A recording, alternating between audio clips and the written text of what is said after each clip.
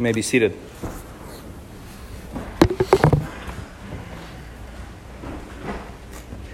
First of all, y'all bear with me today, because if you can't tell from my voice, I'm a little bit under the weather. Our house has been turned into an infirmary over the last few days. But I'm here, so that's good. But if I break down into a coughing fit, I want you to know it's not, I'm not dying. I just have a cold or something. I also wanted to tell you, so in case I break into like a James Earl Jones voice, you don't attribute that to the presence of the Holy Spirit anointing my preaching. So that being said, there's really a very simple message that I want to dwell on in our readings today. And it I think is most clearly presented in our epistle reading, which we'll come to in a moment. But I want to set the stage with our reading from the Gospel of Luke. In this reading, Jesus tells two memorable parables to the Pharisees and the scribes. There's the shepherd who has 100 sheep. That's math I can do, 99 plus 1. He has 100 sheep. He leaves the 99 to find one who has gone missing, one who is lost. He takes it, brings it back. That's parable 1. Parable 2 is a woman who has 10 coins. And she loses one. And she stops everything she's doing. She rummages through all of her cabinets and pilfers all of her pockets and shuffles through all of her couch cushions in search of this one coin until she finds it. And then when she does, she calls her neighbors over to rejoice. Now, I know that in our culture, coins aren't worth all that much. That's not the kind of coins we're talking about. So clearly it's a pretty exciting thing if you're calling the neighbors to say, hey, I found this coin I was missing. And in both of these cases, the emphasis is not just on what is found, but on the response to it. When the lost sheep are found, when the lost coin is found, there's occasion for joy, for rejoicing, for celebration, for joy and gladness. Jesus says, I tell you, there will be more joy in heaven over one sinner who repents than over 99 righteous persons who need no repentance. These are good parables filled with encouragement and comfort when we consider that our own repentance and the repentance of others is cause for celebration in heaven. But there's more to the story. And in fact, in some ways, as powerful as those parables are, they really gain their meaning. We really come to understand them through the first two statements that are made in this reading. The tax collectors and sinners were all drawing near to hear Jesus. And the Pharisees and scribes are grumbling among themselves, saying, look, this man receives sinners and eats with them. That's what's setting the stage for this story. Did you catch that first bit? The tax collectors and sinners were all drawing near to hear Jesus.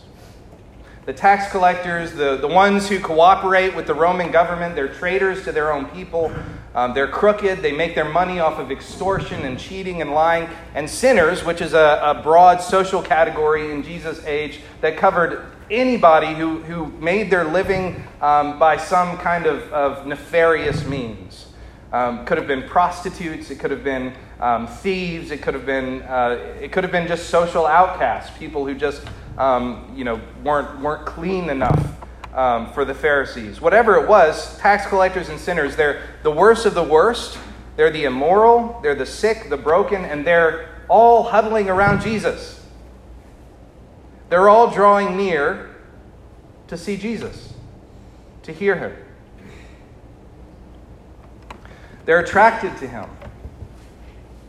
These broken people are attracted to Jesus. There's something in him, there's something in his message that promises them life, that speaks of hope,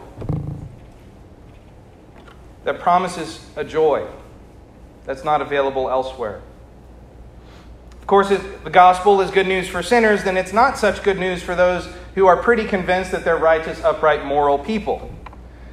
And in fact, for these people, for the scribes and the Pharisees, the gospel is an outright disruption. It messes up their whole plan. It throws off everything. When the Pharisees and scribes see that sinners have drawn near to Jesus, they become indignant. They're grumbling among themselves, and they're saying with this sort of righteous indignation, this man receives sinners and eats with them. If it wasn't bad enough that he received them, he sits down at a table with them. That's the kind of guy this is. That's why Jesus is telling this parable. The ones who think they are righteous do not see the coming of the sinner as a joyful thing, but as something vile and reprehensible and shameful. In other words, the coming of Jesus was not good news to them. If you're okay with how you are, if you're okay with how you are, if you think you're well, if you think you're upstanding, moral, and basically a good person, then not only is Jesus not for you, he's going to mess up all of that. He's going to throw it all off, ruin all of your plans. As Jesus himself reminds us, it's not the well who need a doctor. It's not those who are safe who need a Savior. It's the sinner. But for us who know that we are sinners, sick and sore, the gospel is good news to us. Very good news. And that's where St. Paul comes in. In our reading today, we heard, "This saying is trustworthy and deserving of full acceptance, that Christ Jesus came into the world to save sinners." Now that's something I'm going to say again in just a little bit. After our confession, after the absolution, I'm going to read you what are called the comfortable words. Now, comfortable does not mean like lazy boy, easy and soft. That's not what comfortable means in this case. Comfortable means full of comfort. It means comforting. I'm going to read you those words, and this is one of them. It's a comforting word to us.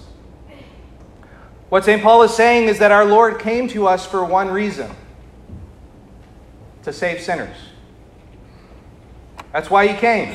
He left behind the glories of heaven to save sinners. He left behind the angels and archangels and all the hosts of heaven to save sinners. He came to us to save us. Paul says that the law was given not so that the righteous could know that they were righteous. So the law, the Old Testament, the Ten Commandments, all of those right and good precepts, commandments that God gives, they weren't given so that the righteous could look at them and say, "Yep, I'm good." It's precisely the opposite. He says the law was given, the law is laid down not for the just, but for the lawless and disobedient, for the ungodly and sinners, for the unholy and profane, for those who strike their fathers and mothers, for murderers, the sexually immoral, men who practice homosexuality, enslavers, liars, perjurers, and whatever else is contrary to sound doctrine. Now that's a pretty exhaustive list, I think. These are the people that Paul has in mind when he says Christ Jesus came into the world to save sinners. That list is drawn from the verses, just a few verses preceding the reading that we read today. Those are the sinners that Paul has in mind. Christ came for the criminals. Christ came for the violent, for the wrathful, for the lustful, for the proud, for cheats and for liars, for the deceptive. Those are the people Christ came for the broken. When Paul says that Christ came to save sinners, he means sinners. And in case you're tempted to view that list as some sort of a condemnation of others, as if Paul is being holier than thou, he puts himself very much squarely in that category. Actually, he goes a step further and says that he himself is the foremost sinner. He's got them all beat. He displays his own sinfulness. He says, "I was a blasphemer, a persecutor, and an insolent opponent." Now that's quite a flowery way to describe your own sinfulness. But what he's saying is he helped hunt down and kill Christ's own followers.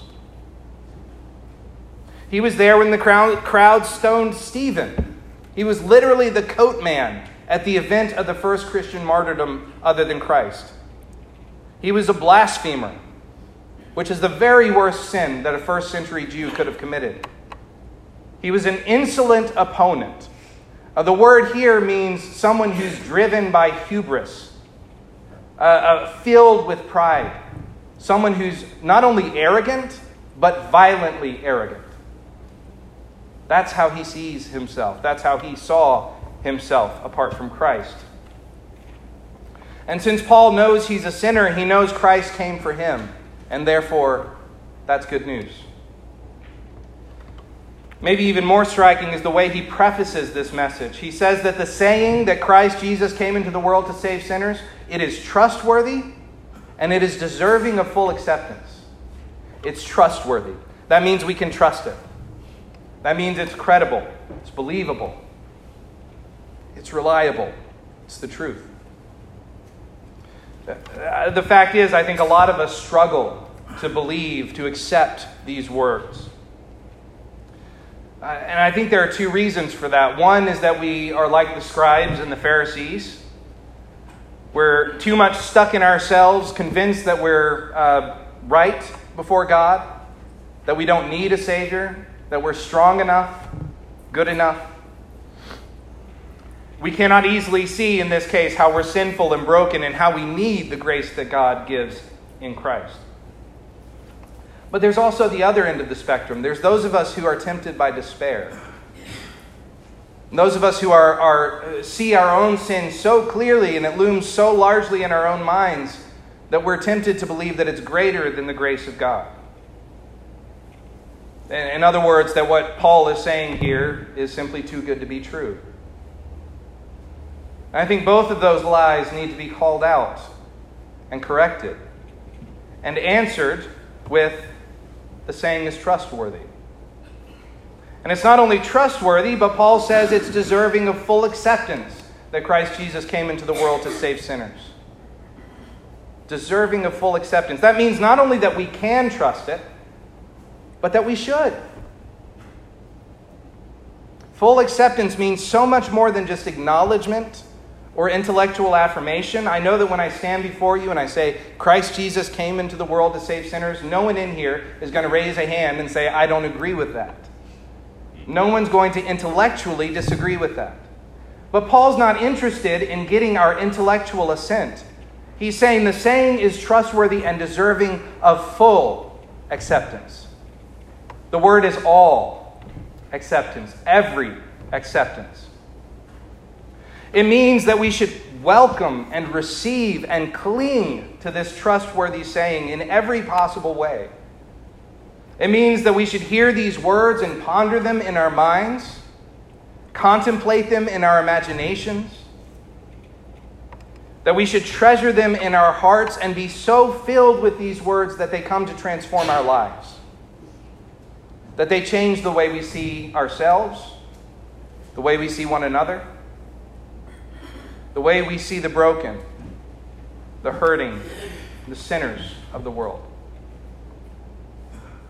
And if we could fully accept these words, they would so fill our hearts and minds with joy, so fill our imagination with hope, and so fill our community with love that this would truly be a place where the sinners of our world would gather, would be attracted to.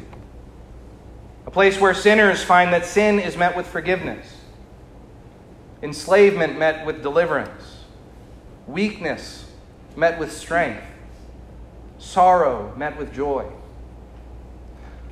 A place where the grace of Christ calls us to come home, to sit down, and to share in His grace.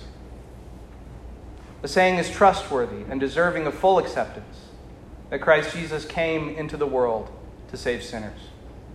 In the name of the Father, and of the Son, and of the Holy Spirit. Amen.